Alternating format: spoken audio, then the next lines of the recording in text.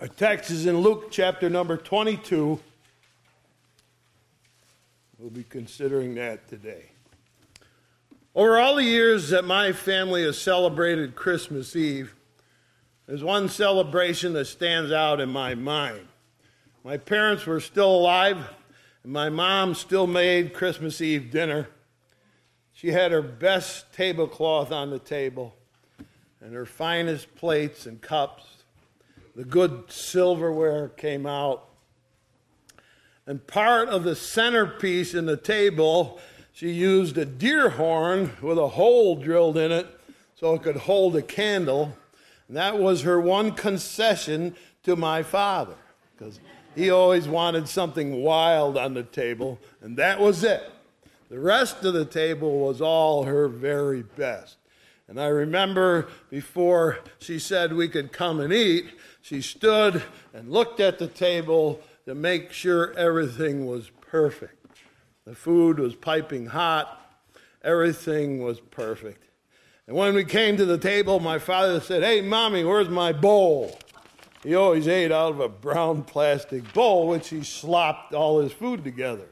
My mother said, "It's Christmas Eve. You will eat off a plate like a civilized person. On Christmas Eve, you will not eat out of a bowl."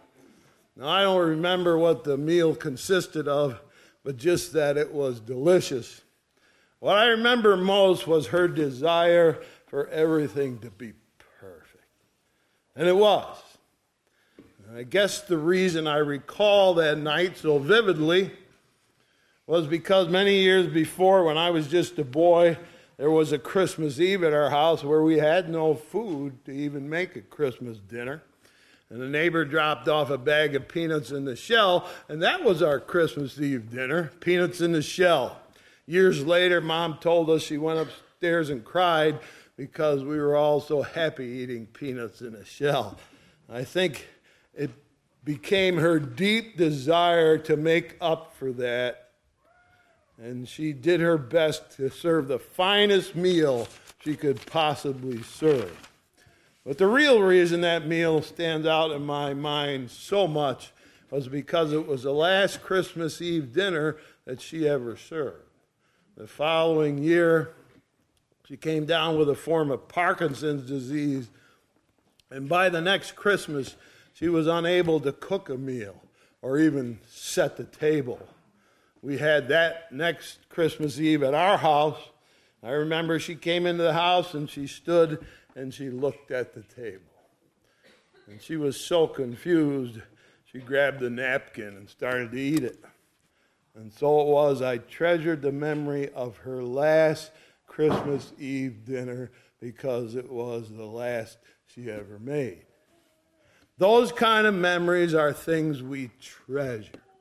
Christmas Eve, a perfect table, excellent food, and a civilized approach to a perfectly set table. Sentimental thoughts that linger in our minds over all the years. In our text today, we come to just such an event. It's full of sentimental thoughts and memories and traditions, and a desire to make it a perfect event with a perfect table. Now, last week we saw Jesus enter Jerusalem on a colt amidst the cheering crowds on the first Palm Sunday. Now we skip ahead to Thursday night of what we call Passion Week. So let's begin today with Luke chapter number 22 and verse number 1. Now the feast of unleavened bread drew nigh, which is called the Passover. The greatest holiday in the Jewish year was Passover. People from all over came to Jerusalem to celebrate. Passover was created by God as a holiday to remember the day that Moses led the Israelites out of slavery in Egypt into freedom. So it was celebrated with great passion, but especially in Jesus' time because of the Roman occupation of Israel. The Jews celebrated their ancient freedom with a patriotic fervor under the thumb of the Roman governor, Pontius Pilate. So let's look on, verse 14. When the hour was come, he sat down, and the 12 apostles with him. And he said unto them, with desire I have desired to eat this Passover with you before I suffer. And he said unto them, with desire I have desired to eat this Passover with you. Jesus said to his disciples, I just couldn't wait. I looked forward to this Passover meal with a great anticipation. I just wanted it to be perfect. So it was, Jesus had carefully planned this meal and also secretly planned what would take place. As a matter of fact, this night was full of secrets. So let's look at some of Jesus' secret planning. Verse number 7. Then came the day of unleavened bread when the Passover must be killed. And he sent Peter and John, saying, go and prepare us the Passover that we may eat. And they said unto him, where wilt thou that we should prepare? And he said unto them, behold, when you're entered into the city, there shall a man meet you bearing a pitcher of water. Follow him into the house where he entereth in. And you shall say to the good man of the house, the master saith unto thee, where is the guest chamber? Where shall I eat the Passover with my disciples? And he shall show you a large upper room furnished. There make ready. And they went and found as he said unto them, and they made ready the Passover. Jesus takes aside Peter and John and tells them secretly, go ahead of everyone else and prepare the Passover meal. Now, what was the Passover meal? It would include roasted lamb. It would include unleavened bread. It would include bitter herbs, they called it, or lettuce, usually dipped in vinegar. And it would include wine. And they say, well, where shall we prepare? He said, go into Jerusalem. The first man you see carrying a pitcher of water, follow him home. And prepare the meal where he shows you. Now, my friends, it's entirely possible and even probable that Jesus had secretly prearranged with the owner of this home that he would use the spacious upstairs room for Jesus' celebration of the Passover with his disciples. We believe the house was owned by John Mark, and Mark is the author of the Gospel of Mark, a good friend of Jesus. So it's very likely Jesus made a secret arrangement ahead of time with Mark to use the upper room. But more interesting is the question, how did Jesus know that the first person they would see carrying a jug of water would be the right person? There's thousands of visitors in Jerusalem, and no doubt many people would be carrying water jugs to prepare for the holiday meal. So how does Jesus know exactly the right person will be carrying the water jug at just the moment that Peter and John enter the gates of Jerusalem? The answer to that is, I don't know. This is an amazing coincidence. Well, no, I don't think so. I can only believe it was arranged by God. How did he do it? Who knows? Maybe somebody accidentally knocked over the water jug. Maybe somebody forgot to get water the day before. I don't know. But I'm sure that God arranged this amazing coincidence. After all, it's a secret. And Jesus wants this meal to be perfect. It was the tradition of Passover that the head of the household would be the leader of the Passover meal. And that was usually the father of the family. And as the leader of Passover, the father would ask a series of questions, such as, why do we eat bitter herbs? Which was usually lettuce, like I said, dipped in vinegar. And the tradition was that the oldest son would answer the Father's Passover questions.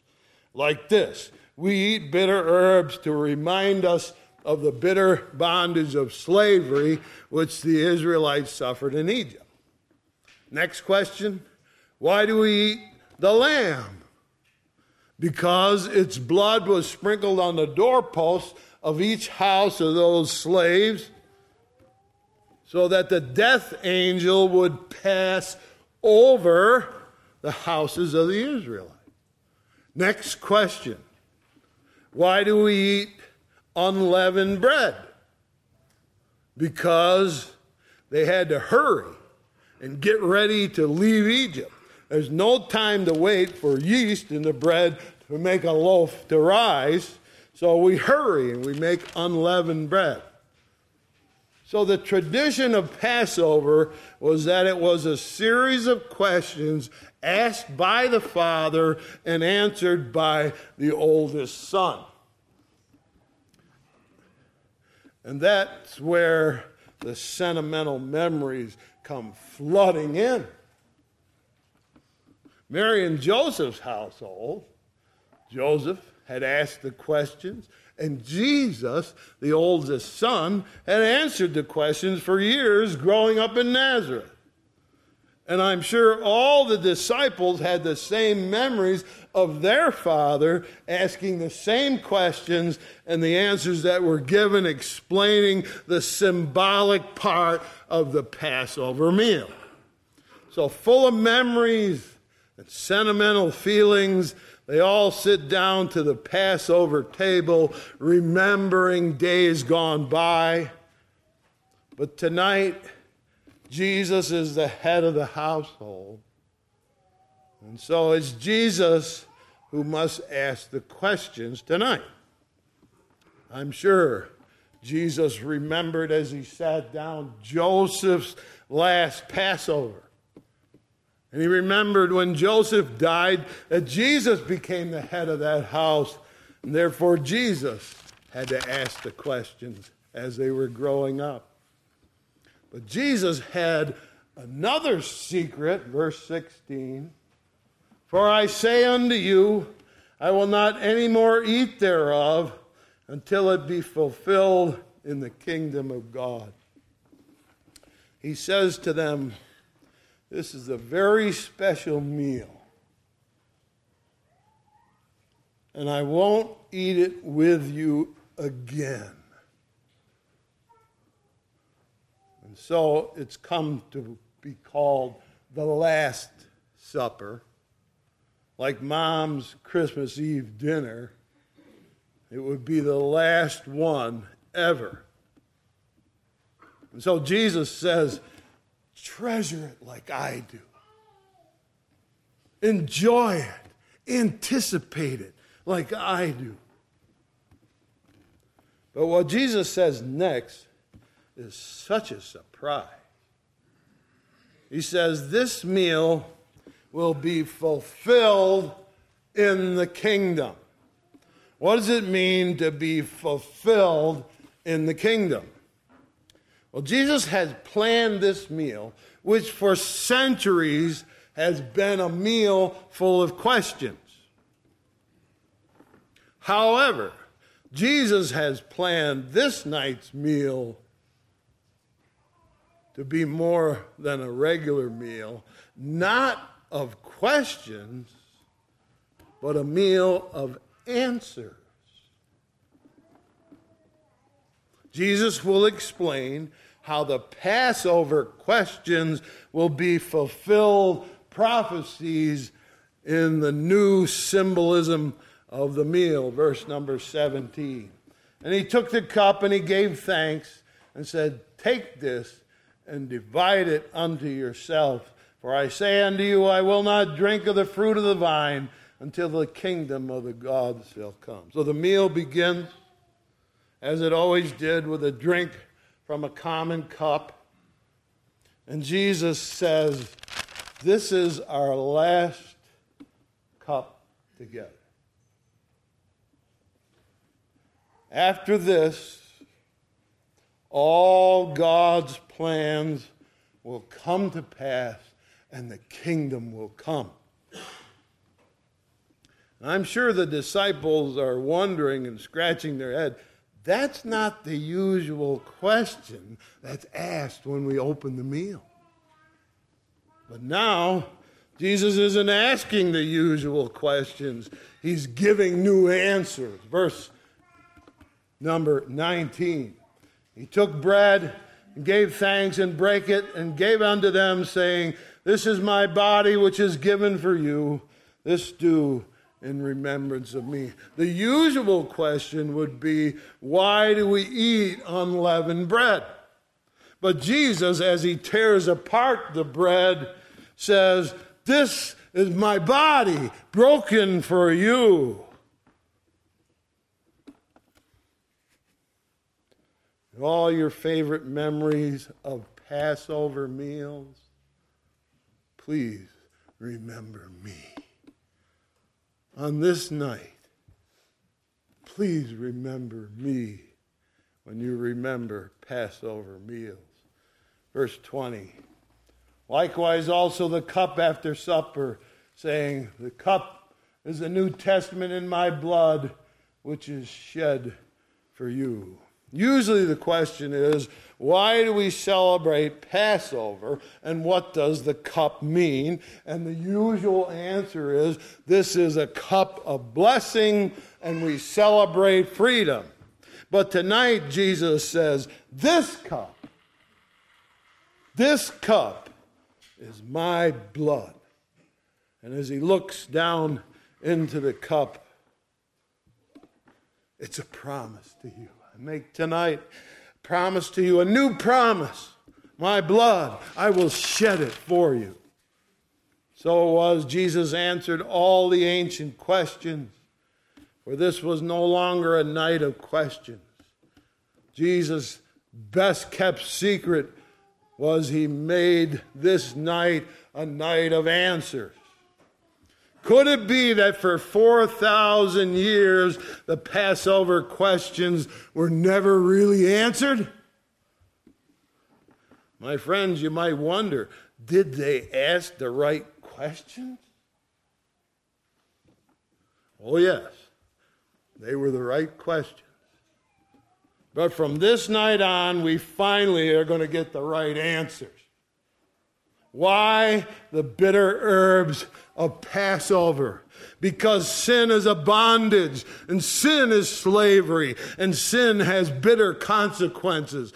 But Jesus will pay for sin. Jesus will conquer sin's power. Jesus will forgive, and Jesus will set free.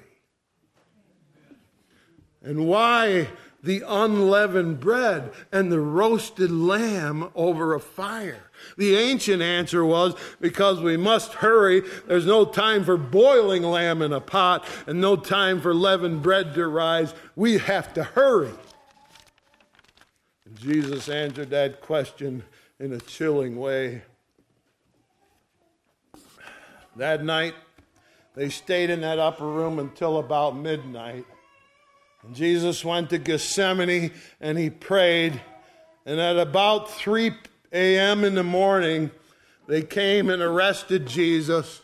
They took him into custody. They put him on trial for his life. First they tried him at Caiaphas' court. Then they tried him at Herod's court. And then they tried him at Pilate's court.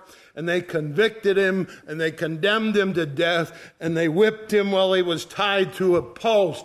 And by 9 a.m., they headed to Golgotha's hill to crucify him. In 6 short hours, they hurried, and they rushed, and they broke all the rules to get Jesus condemned to death before the common people got out of bed. Oh, they hurried that night. Hurry, hurry, hurry. 3 trials and a death sentence and a cruel whipping. Hurry, hurry, hurry. All in 6 short hours.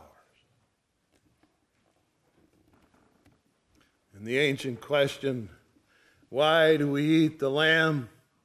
Because we shed the lamb's blood to put it on the doorpost so the death angel will pass over. Jesus said, now it's my blood. that will be shed. It's my blood now that will deliver you tonight.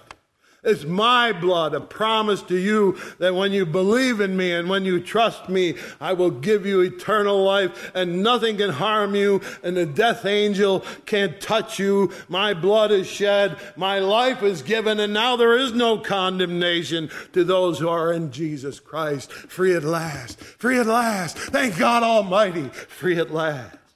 So it was, Jesus answered all the Passover questions that night. And we remember with great fondness how he gave his life and shed his blood for us.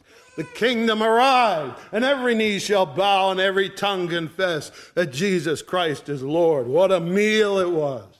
A meal to remember. What a night. Questions all answered. Who could ever forget that night? But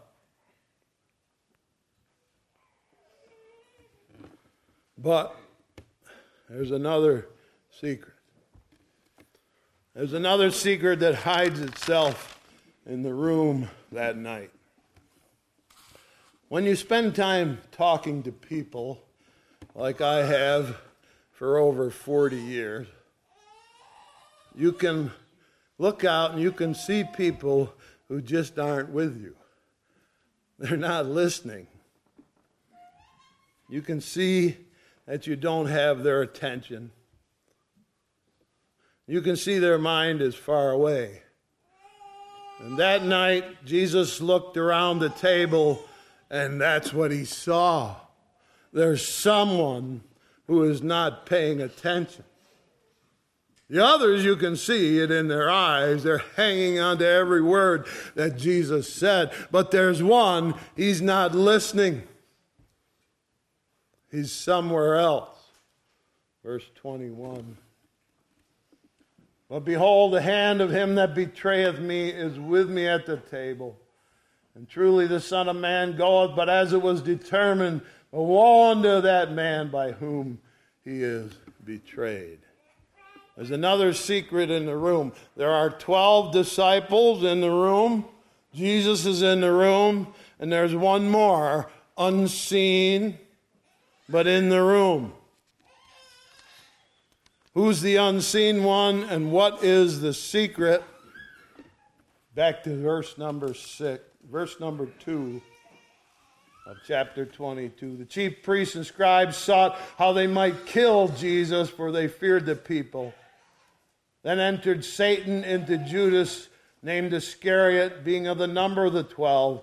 And he went his way and communed with the chief priests and captains, how he might betray him unto them. And they were glad and covenanted to give him money.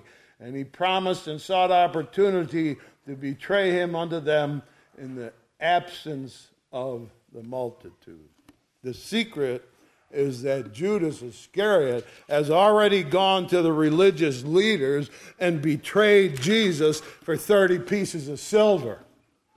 And the unseen one in the upper room is Satan. He has entered into Judas and convinced him to betray Jesus. How did he do that? You remember the cheering crowds on Palm Sunday, waving palm branches and shouting the praises of Jesus? One of the loudest voices would have been Judas Iscariot. Not that he loved Jesus, but that he thought this was to be his moment in time. Jesus would enter Jerusalem, take over the government, and Judas would be a top advisor in Jesus' new government. He couldn't wait for the moment when Judas Iscariot would be the top administrators in Jesus' new government. But Jesus did not proclaim himself king. He did not take over. And bitterly disappointed, Judas decides to go to the current ruling class and gain their favor. And all they want is to kill Jesus. So Judas agrees to turn over Jesus at some quiet moment when nobody's watching. And that's why Jesus keeps the Passover secrets. Because if Judas knew ahead of time where the Passover meal would be eaten, he would have betrayed Jesus before they even ate the meal. But Jesus knew ahead of time Judas' secret. It was Jesus' desire to eat this Passover, answer all the questions, that made Jesus secretly prepare for the Last Supper. Because Judas, under the control of Satan, wanted to hurry, to turn Jesus over as soon as possible. And so we see, my friends, sin is always in a hurry. It rushes to destruction. Satan will push and shove and hurry you to make a decision. Jesus is patient. Satan is not. And Jesus says with a sad voice at the table that night, one of you is a traitor. How interesting it is that Jesus had carefully explained the kingdom is here. God's plans are about to be completed. The kingdom is about to arrive. And Judas is so interested in the kingdom, fails to understand Jesus' words. But after all, he's not really listening. Jesus told Pilate, my kingdom is not of this world. Jesus is a kingdom of the heart. Jesus rules over the hearts of men. And so his kingdom has no borders, no boundaries. He rules in men's heart wherever they will listen and wherever they will believe. And so, my friends, the government I support is the kingdom of Jesus Christ. And the king I follow is King Jesus. After all, on that Last Supper, he said, please, please, don't forget what I've done. He's answered all my questions. He's promised to bless me when he said, this is my blood shed for you. And so I promise I will never forget. How about you? Are you listening? Have all your questions been answered? I trust you will believe and you'll join the kingdom. And then an unusual discussion arises among the disciples, verse 24 of chapter 22. And there was also a strife among them, which of them should be accounted the greatest. It probably came from the suggestion that Jesus would be his last Passover with them. And so they argue over the question, if Jesus isn't here, who'll be in charge of the Passover meal? Peter says, well, of course I will. And John said, no, it'll be me. And James says, not you, it's going to be me. And around the table they argue who'll be in charge if Jesus is not here. Verse 25. And he said unto them, the kings of the Gentile exercise lordship over them, and they that exercise authority upon them are called benefactors. But ye shall not be so. He that is greatest among you, let him be as the younger. He that is chief is him that serveth. The Romans, he told them, always seek for power, always a struggle for authority and dominance. It shall not be so among you. Don't you ever do that. When this meal started, I washed your feet like a servant. You must learn that to be the greatest has one qualification. You must be servant of all. My friends, what a wonderful Jesus. What a wonderful friend we have who served us by giving his life's blood, who died in our place, who on that cruel cross served us till the very end. My friends, will you serve him and will you love him? We can never repay what he did for us, but we can serve him and love him, and that's what he's asking. So in this season of Lent, will you give him your life, especially as you remember and never forget, he gave his life for us. Shall we pray? Dear Heavenly Father, we thank you for what you did that night, how it strikes into our heart, how it answers all our questions. We thank you. We trust you with all our heart. and believe in you. And may you draw us close to yourself as we come to these seasons and these things that we think of as we look at what you did for us. Bless us as we take it into our hearts and believe. We pray in Jesus' name. Amen. Closing, I'd like you to turn your hymn books to hymn number 208, standing as we sing hymn number 208, "'Tis So Sweet to Trust in Jesus."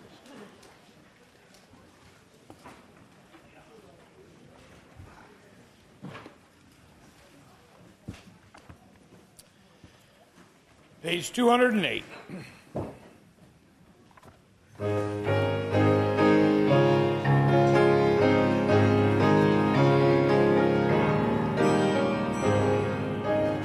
It's so sweet to trust in Jesus, and to take him at his word, just to rest upon his promise, just to know the saith the Lord. Jesus, Jesus, how I trust him, how I prove him o'er and o'er. Jesus, Jesus, precious Jesus, oh, for grace to trust him more. Oh, how sweet to trust in Jesus, as to trust his cleansing blood, and in simple faith to plunge me in the healing cleansing blood. Jesus, Jesus, how I trust him, how I prove him o'er and o'er. Jesus, Jesus, precious Jesus, oh, for grace to trust him more. Yes, 'tis sweet to trust in Jesus, just from sin and self to cease, and from Jesus simply taking life and rest and joy and peace. Jesus, Jesus, how I trust him, how I prove him o'er and o'er. Jesus, Jesus, precious Jesus, oh, for grace to trust him more. I'm so glad I learned to trust in precious Jesus, Savior, friend, and I know that thou art with me, with me till the end. Jesus, Jesus, how I trust him, how I prove him o'er and o'er. Jesus, Jesus, precious Jesus, oh, for grace to trust him more. Everybody said, Amen. I asked Levi to close in a word of prayer. Lord, we are grateful that you were the Lamb of God and that you have come to this earth that we might have a chance to be forgiven. May we never forget the blood that you spilt and the promise, the new promise that you have made us to say you will forgive us, that we might be in heaven together with you, and your body that was broken for us. May we never forget those things. We are thankful that you have the answers in a world full of questions, that you are the one who can lead us to the place of security and love and kindness and hope beyond all things. We ask for your help and your protection. Watch over us. Turn our hearts to you at this time. Forgive us of the many things that we have done wrong. We know that you will if we just ask. We are thankful for that. Be with us, Lord, we pray, and help us to put our minds on you this season. Just bring us back to this place. Teach us and help us to learn and desire more of the story of Jesus and tell to others. Pray for all these things in your name. Amen.